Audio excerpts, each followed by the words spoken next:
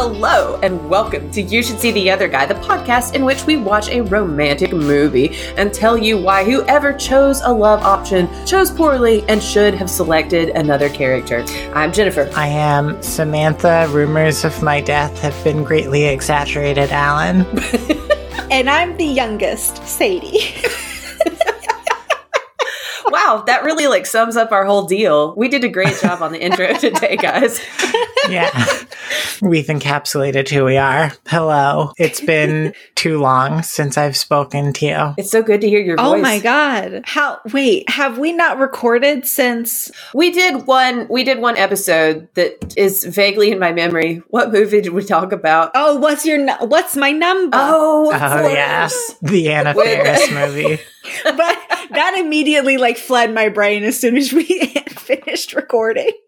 Not memorable, I'll say. Not memorable, except for the fact that I am still mad about Chris Evans singing "The Car Is Just What I Needed" so poorly. But we are going to discuss more singing in movies today because we are discussing the half of it, the 2020 Netflix film that one of us is going to summarize now. Yeah, probably Sadie. Probably Sadie. It's quite simplistic.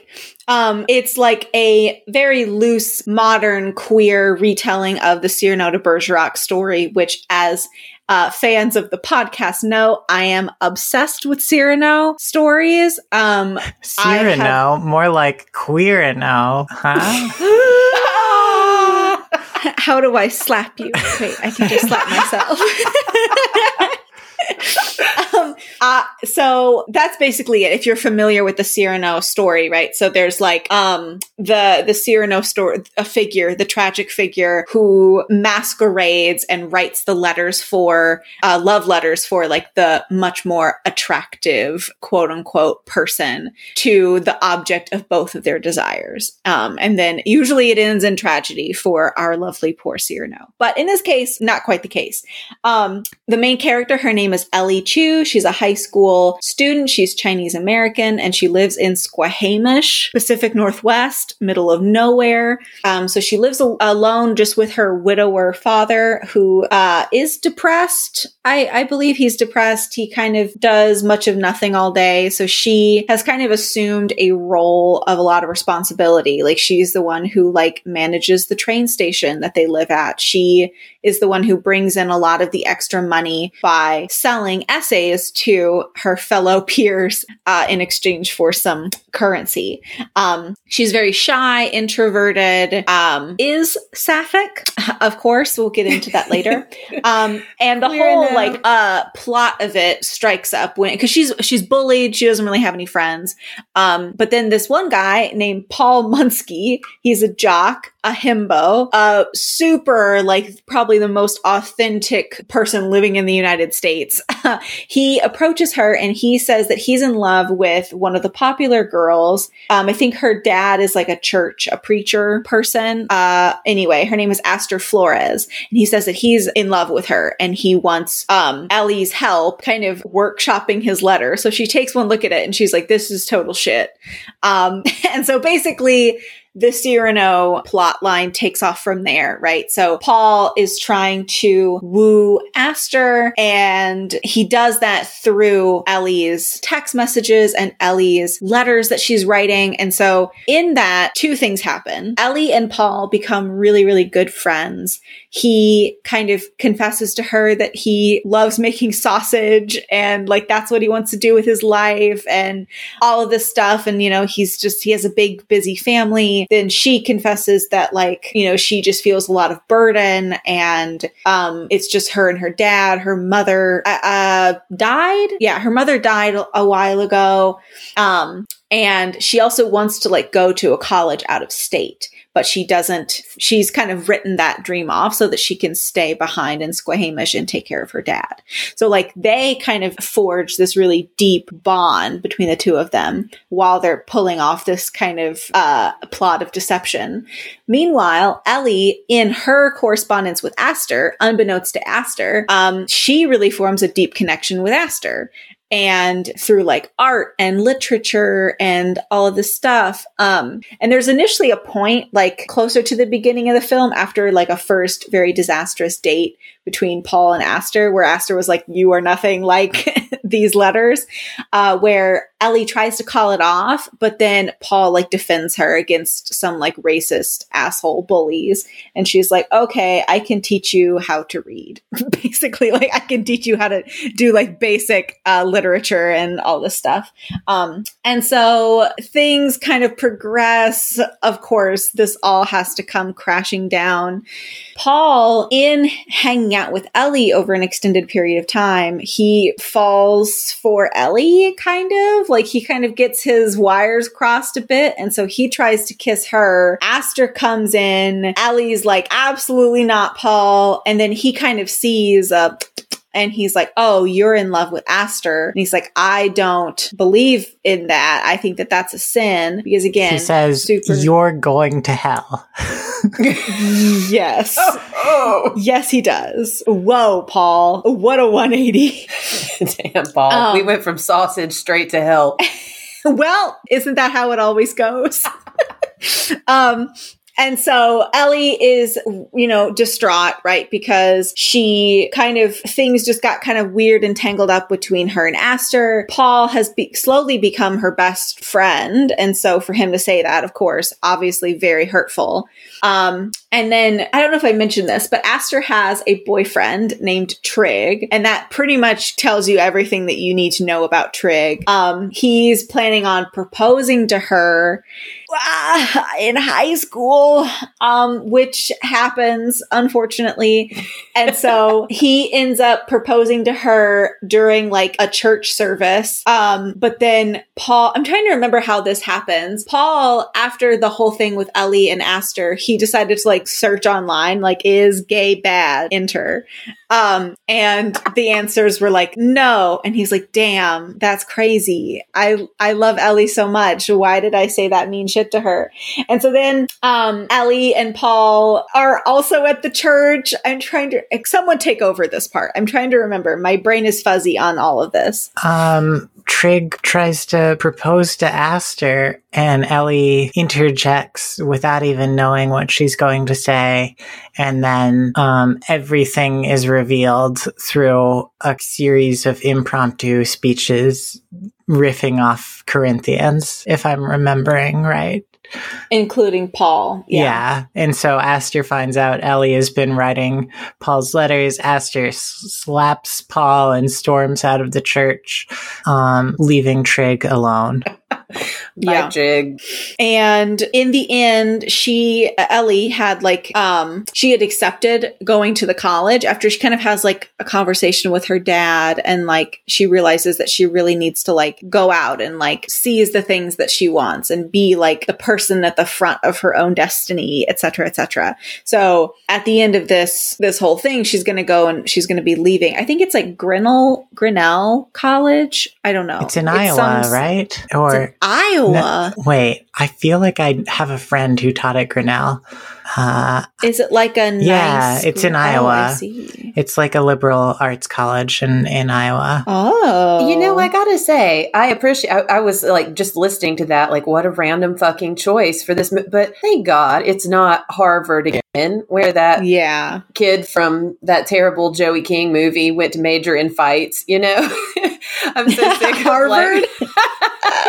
The deep cut from one of our early episodes. Grinnell.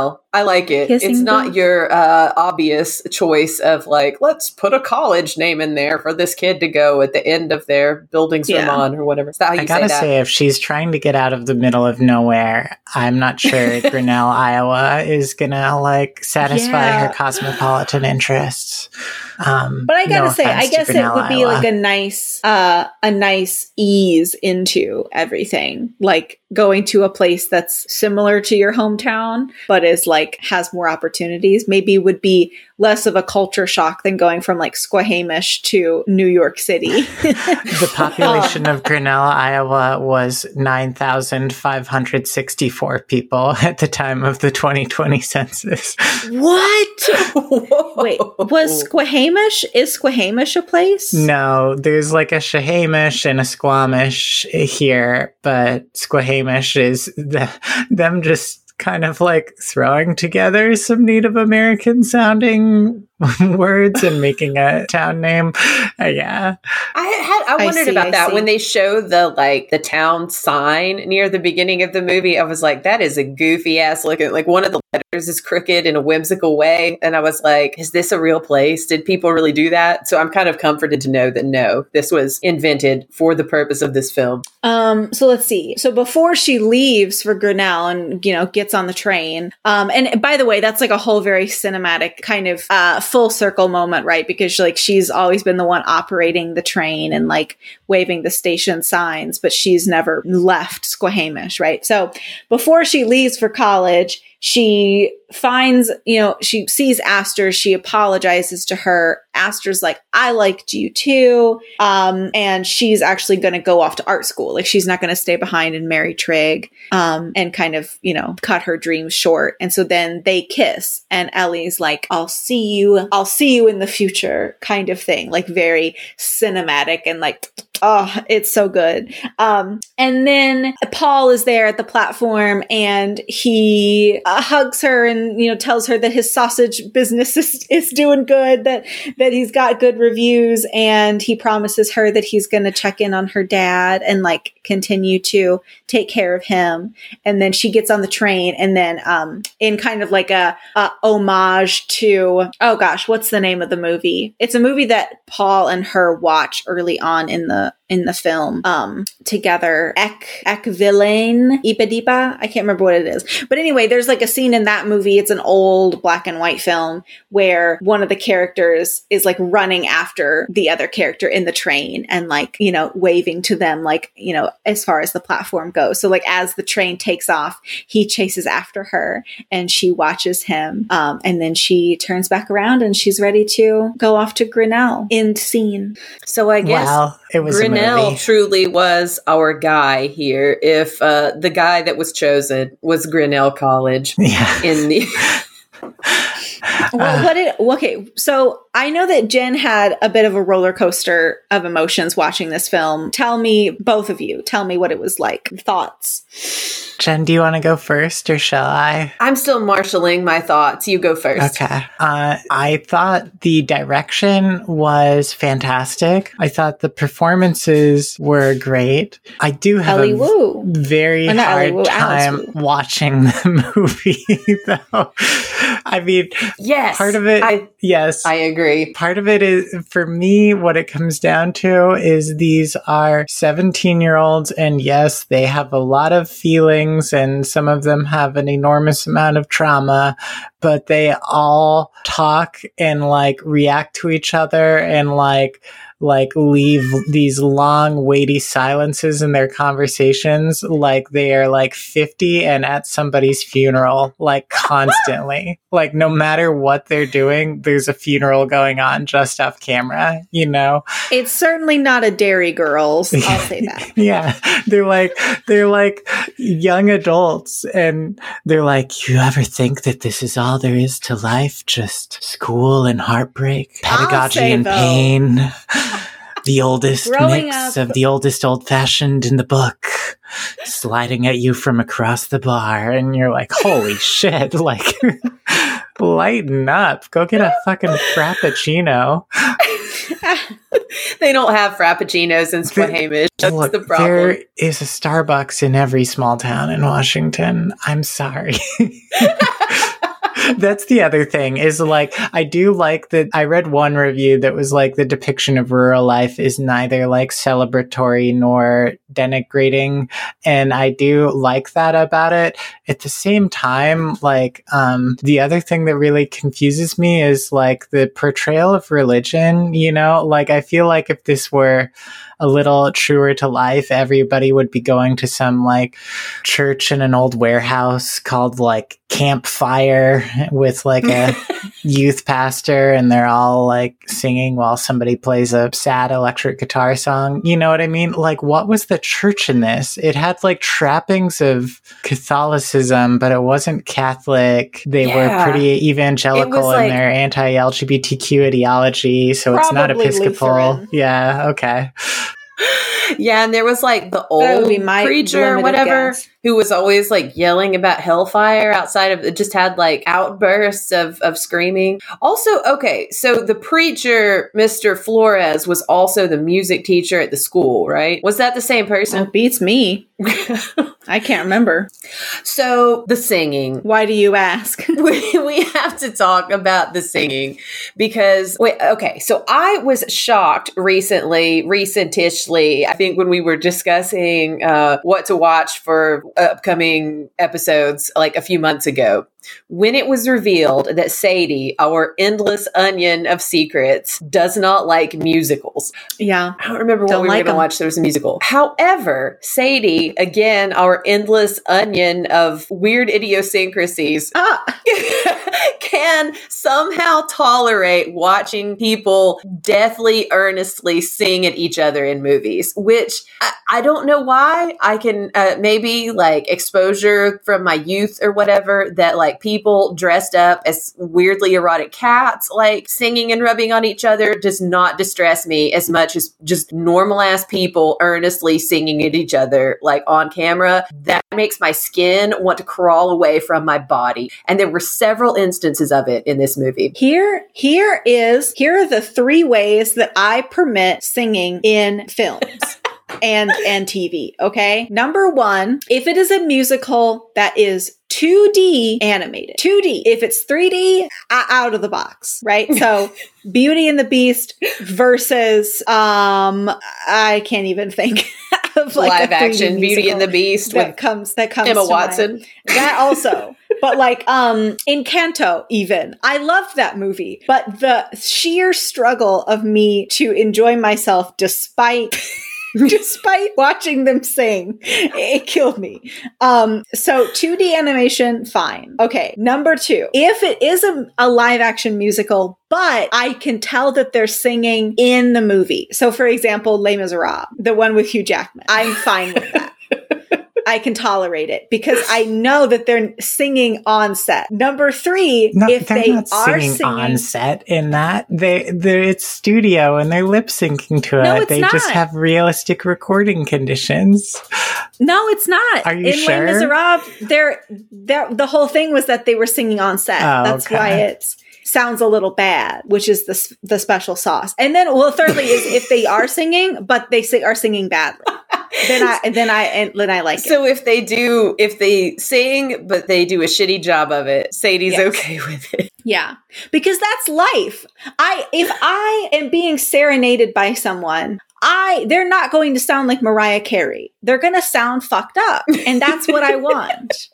I want someone to sing even though they're bad at it. I realize, and that's my official as a person who sings a lot in my car and my home and had a phase where I recorded like a lot of videos of myself singing what I was listening to and posted them to my Instagram account. This is a very hypocritical stance to take, but I do not fucking want to be serenaded by somebody in the course of my daily life. Like, I would feel like that was so weird to sit there and have to watch somebody sing at you when you're not like participating. Or hater. I am a certified hater of the singing scenes in this movie. I kind of had to black out temporarily. I had to disassociate to protect myself. Wow. But yeah, I kind of like Samantha. The performances were great. The like cinematography was a little bit depressing because the Pacific Northwest is kind of gray and rainy. This movie was not my bag, I guess. But I am glad that it was made for the people who need it, for very serious and dour 17-year-olds probably struggling with their own ish. Maybe that's the audience, you know? I'm not in the place in life that this movie was for me. Yeah. Also, this is just sort of a problem with the whole Cyrano conceit. Obviously, they're like in the first first place. But for some reason, it struck me more so in this interpretation than it really ever has before, that I felt terrible for Aster, for the girl who was the object of all this desire in this movie. When I was like, put some different music on that, and this is a fucking horror movie, when they were making their weird stalker bus where they were like writing all the facts about her and like putting them up and stuff. Like, it's just such a terrible and uncomfortable experience in life when someone else projects something onto you without really knowing you and turns you into this kind of I felt terrible for her. And Aster spent most of the movie looking like she wanted to fucking die, and fair. So I hope that she and Ellie, they ended up wrapping that up like in an in keeping with the rest of the movie, kind of an unrealistically mature fashion, with the whole, you did this terrible thing to me, but I kind of forgive you anyway because I'm really sort of into you, and let's smooch and see you down the line when we're both more adult or whatever, which was a nice ending. And I'm glad that that's how it wrapped up, kind of on a pleasant note. But damn, like, Aster needs to get out of that town and go to some fucking therapy. I mean, oh yeah, it sounds like she's gonna submit herself to conversion therapy based on, I'm sorry, but she's just like always talking about like God and belief, right? And you can do that and be gay. Disclaimer, disclaimer, disclaimer. But I don't know. They give her a little half smile at the end to suggest she was okay with the kiss. But with that denim jacket, I kind of worry. That she's gonna like try to recloset herself. Yeah. I hope not. Maybe art school will be good for Aster. Let us hope. What school do we think? So if Ellie went to Grinnell, where is Aster headed? I hope RISD, for the sake of her budding gayness. Yeah.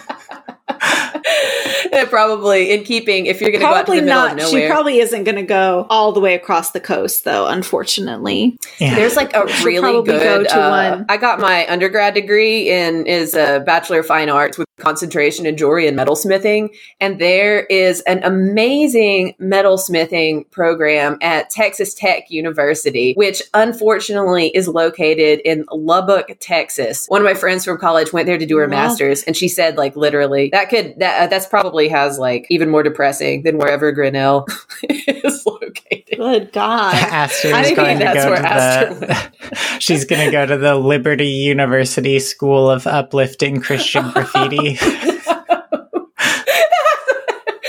That's where you learn in their program. You learn how to make those little folded programs they give you when you go to church with the little clip art graphics. Oh God. Sadie, Jen, and I have rained on the parade long enough. Tell us what you enjoy about the half of it. Thank you. Well, I agree with some of what you have said in that, like, some of the dialogue is a little off. And like, I also found it quite, I don't know if perhaps sobering is the right word, when he was like, you're going to go to hell. Like, that was just kind of like threw me off a little bit. But I love Alice Wu's work so much. And I thought that this film was so like heartwarming. And so it's like at the end, it's unclear as to whether or not Ellie and Aster will ever have a second kiss or like go beyond that. It's probably unlikely, especially since they're going into different places. They're going to be experiencing so many new things. But like the main love story in this was between Paul and Ellie.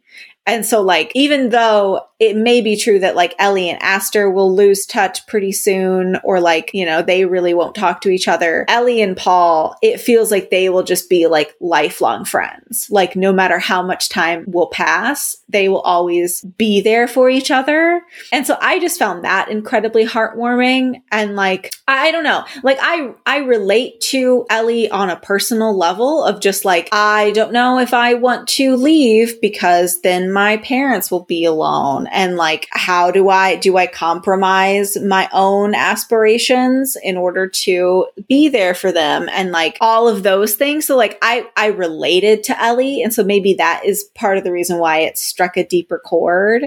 But also I just love the Cyrano story, and I think that the half of it does so much better than like any other Cyrano adaptation. I have not seen the Peter Dinklage version yet. I have heard mixed reviews. And I know that it goes, again, I'm not a musical person. If it had not been a musical, I would have been there opening night. But, so I'm just trying to get over my own dislike for musicals in order to go see it. But like, what was it? Sierra Burgess is a Loser. I was so excited for that, and it really let me down. And I think that this gets the closest to the vibes of Roxanne, which I would consider to be the most successful Cyrano adaptation. Sadie, I like the idea of you like Clockwork Oranging yourself into watching musicals to prepare for the Peter Dinklage Cyrano. I do. I literally do exposure therapy in that I can hear Hannah playing musical songs and like show tune songs and stuff like in her room, or like when we're driving somewhere together and she just like has it on. And I'm like, okay, I can do this. I can do this. I can sit here and I can get to the end of the song without begging Hannah to change it. I can do this. Sadie just peeling her eyelids open to watch The Music Man. Yeah.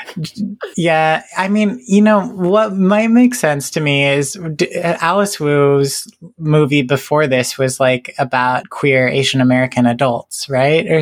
Yeah. And I don't know. Yeah, Saving Face. It sort of makes sense to me if it's like that is your sweet spot. Those are your sensibilities.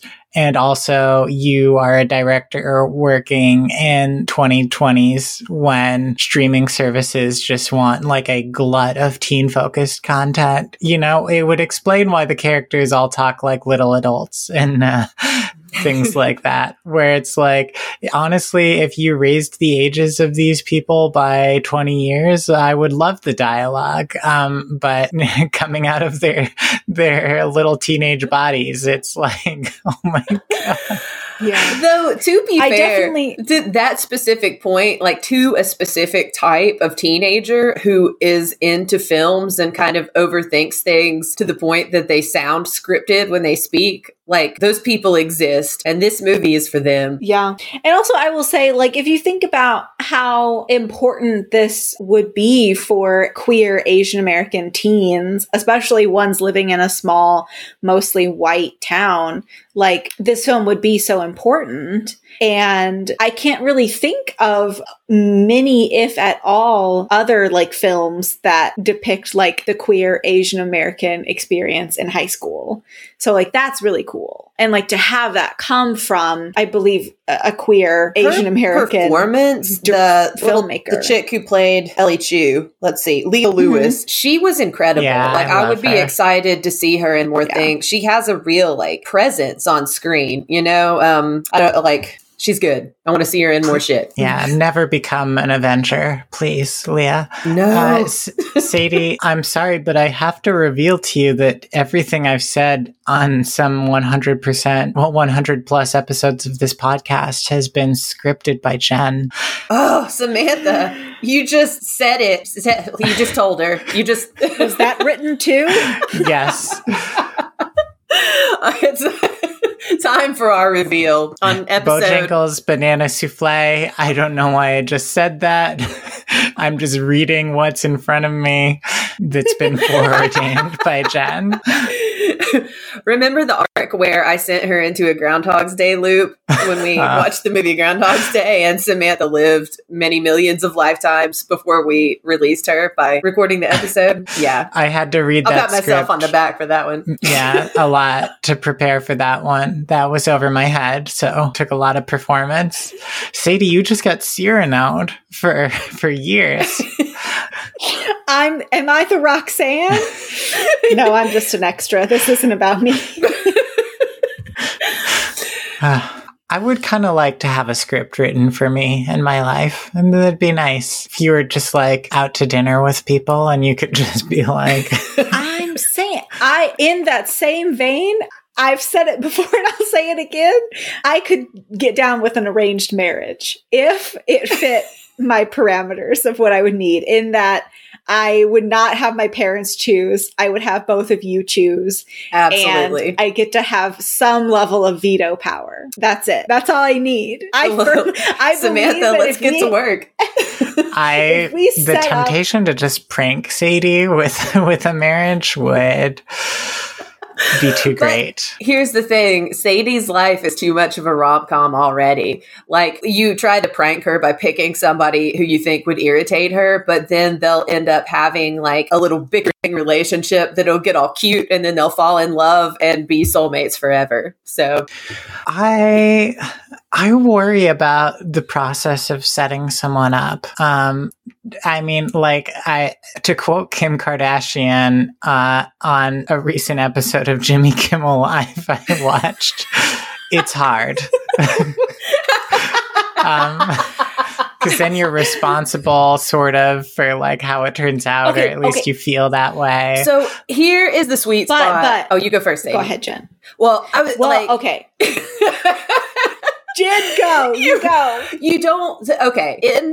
Because I am like a nosy bitch meddling person who has attempted to set some people up in my day. That doesn't go well. You don't want to be the setter upper. But when you can find two people who already are into each other and they're just like weirdly being hesitant about taking that final step of getting together, and you can be the one to bully them into doing it, that is a sublime sensation. That is where it's at. So if you have an opportunity to do so in your life, that's the sort of matchmaking thing that feels good. Well, here's my thing, is like, it's different setting people up as opposed to arranging a marriage. Like with that, there's a certain level of like openness. I don't know. Here's my thing. I feel like people dating now, like modern dating, is so finicky and like, you know what I mean? It's so like fickle. Whereas an arranged marriage kind of thing, again, within my parameters that I have laid out, is more like, okay, we're these two people who are going to, like, we don't know each other, but we're going to make this commitment. Let's kind of start out the bat really like open-minded and like, do you know what I mean? You get what I'm saying? There's some security there where you're like, okay, we're going to do this and work on this project of us together. Like, it's an agreement instead of like trying to do that with somebody who may bail at any instant because of just some totally weird thing that might not even be connected to you at all. Yeah. Like when I learned from my Gen Z editor the phrase, got the ick, I was like, this sounds terrible, of people just like who otherwise might be compatible being like, oh, then I saw him like eat spaghetti over a bowl and I just can't look at him anymore. And it's like, what? Like, oh yeah. The people, like, some stuff is like understandable. Like, some people will say an ick that like, I don't feel constitutes an ick. It's like when he tells you to meet him and then he doesn't show up. It's like, well, that's just like being a shitty person. Unreliable. But sometimes people would just be like, oh my God. Sometimes like the way that he stands up, like, and I'm like, girl, like that's not cool, man. I just feel like I am, to be subjected to that, to be dating someone. And like, I would constantly be like, are they getting the ick from the way that I'm like sitting? The way, am I breathing too loud? You know, like, so yeah, I just want to be married. I don't understand how you could possibly have sex with anybody if you were like on either side of that equation. If you were worried that you would get the ick or that like you would give them the ick, like how could you possibly be that vulnerable in like an inherently kind of like silly, weird, low-key body horror situation when you think about it, like, and make that be a positive experience if that was your mindset? Like, wow. Gen Z, y'all are struggling. Being a human is icky. you have bodily waste, you have release valves on your face called nostrils, like you have crust forming in your eyes every time you sleep. Like we are weird little flesh monsters. And yeah, if your standard for seeing someone is they need to be like the Dan Stevens android in that German movie I still need to watch, then like you're never, I don't know. It does kind of feel like we're living in an era when like people are looking for any excuse like not to like see each other, form a relationship. And I worry that like, you know, we've become so alienated through technology that like even the prospect of human connection feels overwhelming now. Yeah, that's the sort of thing that the 17-year-old character in the half of it was saying. And then Paul is like, you know, I'm always looking at spices to add to my sausage. Like, I follow this sausage account on Instagram. It looks yummy. Wow, you did a really good job on his voice there. They write him as like, I don't know, they write him as like 4th grade reading level. And it's like, he might have some basic literacy. That's true. I feel like the actor did a really charming job of playing him, which made it palatable. But in other hands, that could have been truly awkward dialogue on Paul's part too.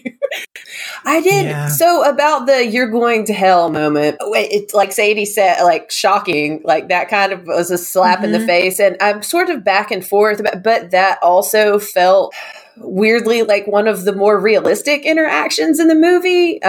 So I'm kind of back and forth about if that had enough space to breathe and actually kind of be dealt with narratively. I feel like sort of the way they reacted is kind of, I don't know, in real life, like if she did decide to forgive him for that they would probably just kind of brush it under the rug. But Sadie, I love your image of him Googling, "is gay bad?" Yeah, literally. And like, I don't know. I guess I just kind of am out of touch with like the level and the way that teenagers are homophobic now.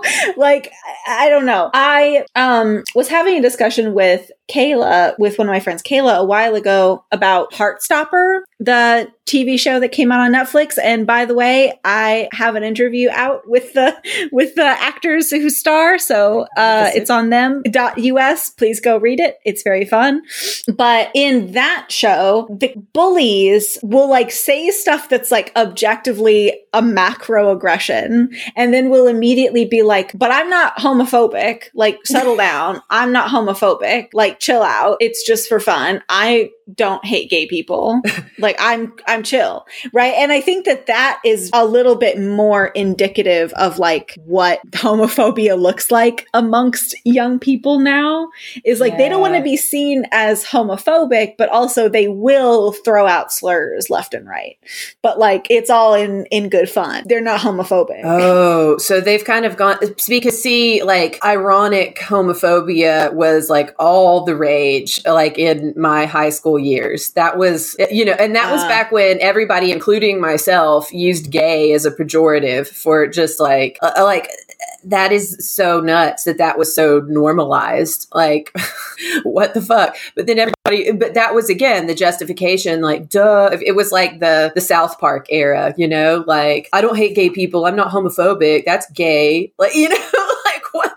So I feel actually incredibly uncomfortable and distressed by feeling like we are having sort of a cultural resurgence of attitudes that were very similar to the early W. Bush era culture, except now it's even more open and aggressive. And I am saddened to think that the teens are doing that to one another, calling each other slurs and then trying to wave it away like it's ironic. It's not a thing. That's a fucking bummer. We never should have brought 2000s fashion back, because look what came riding in on the back of those low-rise jeans. No, but seriously, it's like, so it is discouraging. And to that end, like, I think I ultimately do land on the side of liking that little like unguarded like slip from Paul.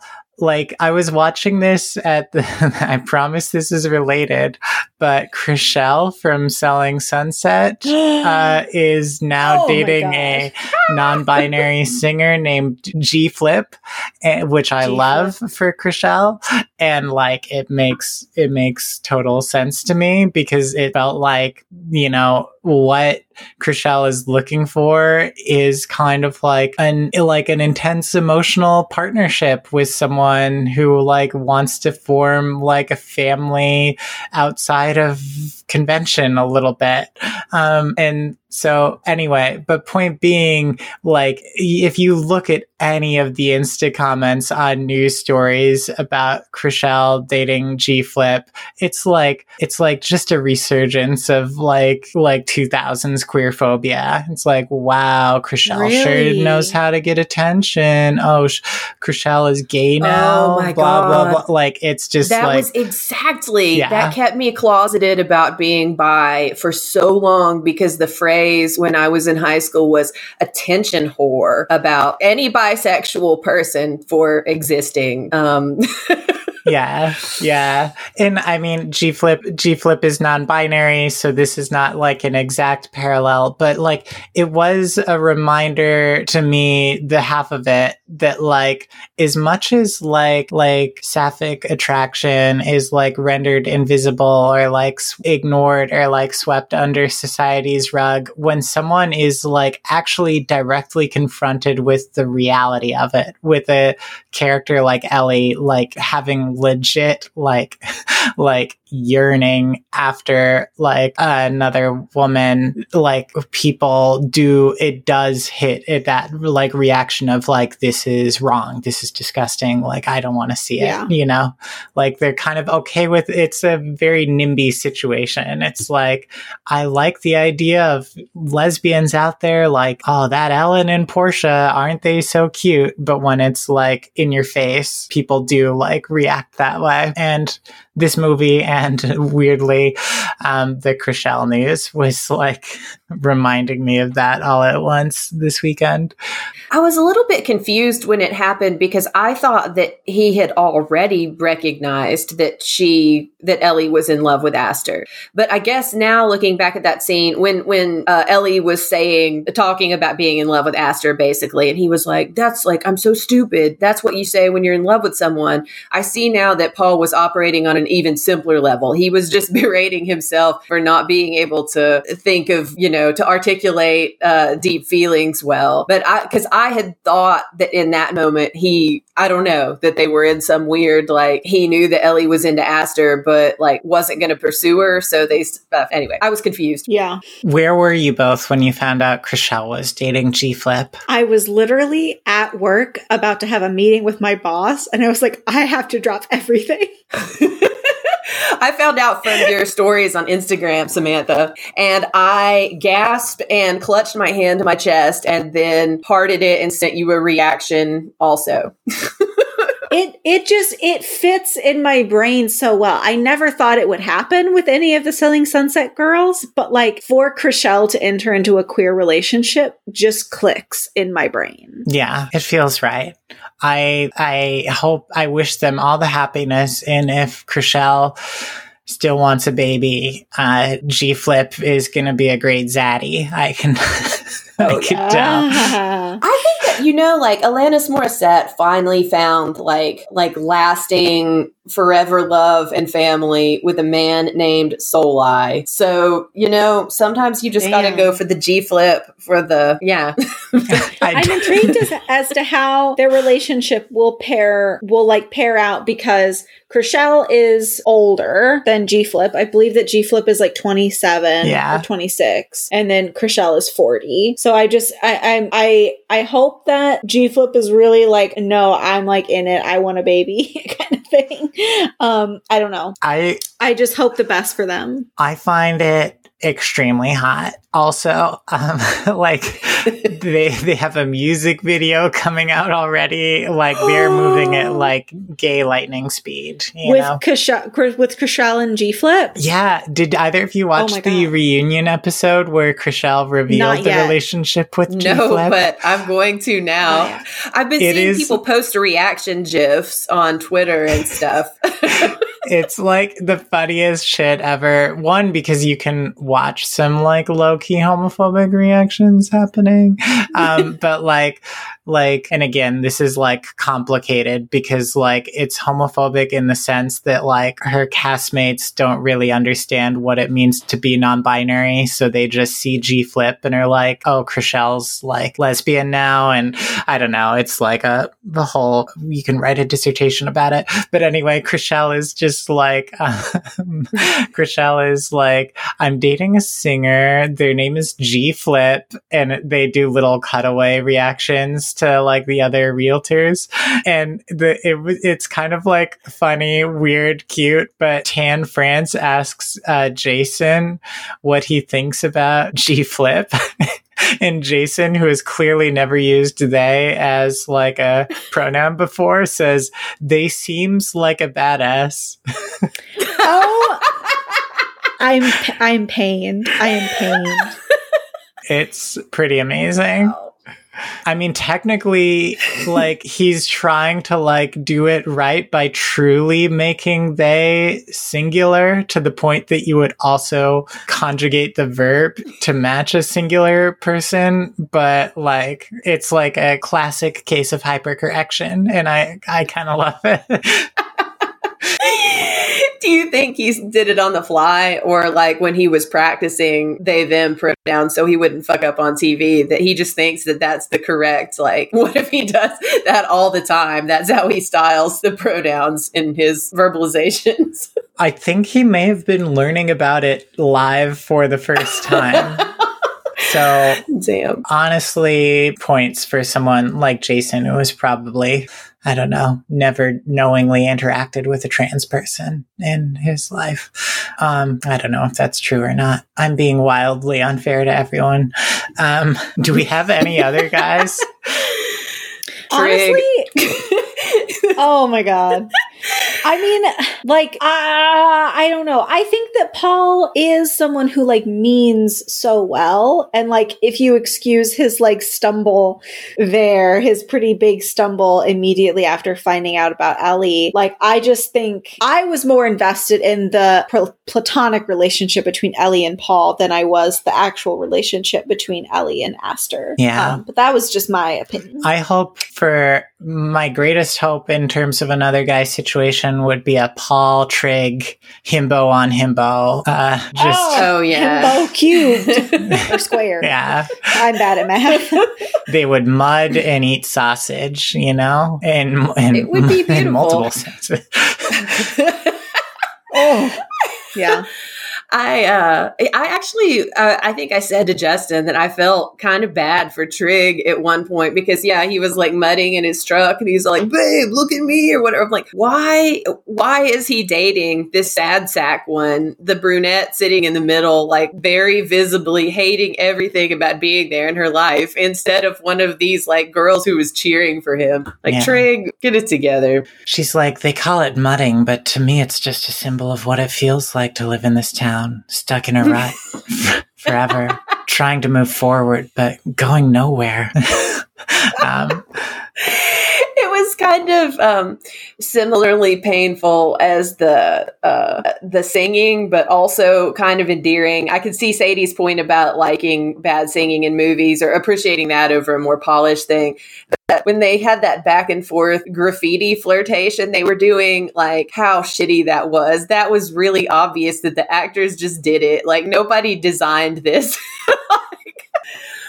I was wondering if it was even real or if it was like a computer painting. CG'd on a wall, probably, actually, because I don't know who would want to offer up their wall for that. Speaking of Washington I'd be a hater State, again, damn. I have to make ferry preparations shortly. So I will give the half of it 1/2 of 5 stars, 2.5 stars, maybe 3, slightly more than 1/2 of it. I like the performances, the cinematography, great. The little hot spring scene, beautiful. I wish it made me want to be in a hot spring so bad. Yeah, wish they talked more like teenagers and less like people nursing their 4th beer. And probably could have been gayer. I will give it 4 essays that were not written by the person who turned them in out of 5. I agree with those main points. I think that this is a very important movie for young queer people. And I think that the heart between Paul and Ellie is so tangible and really makes the movie so special. And the performances are fantastic. Just wish it were gayer and wish that the dialogue was a little bit more snappier overall. I think that I, too, will give it 4 taco sausages out of 5. My own personal, enjoyment level and engagement with it rested more around a 2, but that's not, that wouldn't be fair for, I think, me to overall rate the quality of the movie on that. I mean, it's good. Its vibe and my vibe were on different planes at the same time. But yeah, the performances were amazing, and I am excited to see, what is Ellie Chu girl's name again? I'm checking. Leah Lewis. I am excited to see that kid grow up and act in more things. Yeah. So, Jen, what train should people put our podcast in to go to art school in Iowa? Chase after. I can tell you performed really well on my script for you, where I told you to be hesitant about thinking. Yeah, I was just following the note. Good work. Well, if people would like to, I was going to try to do something with the train metaphor there too, and I just can't. My brain's not giving me anything.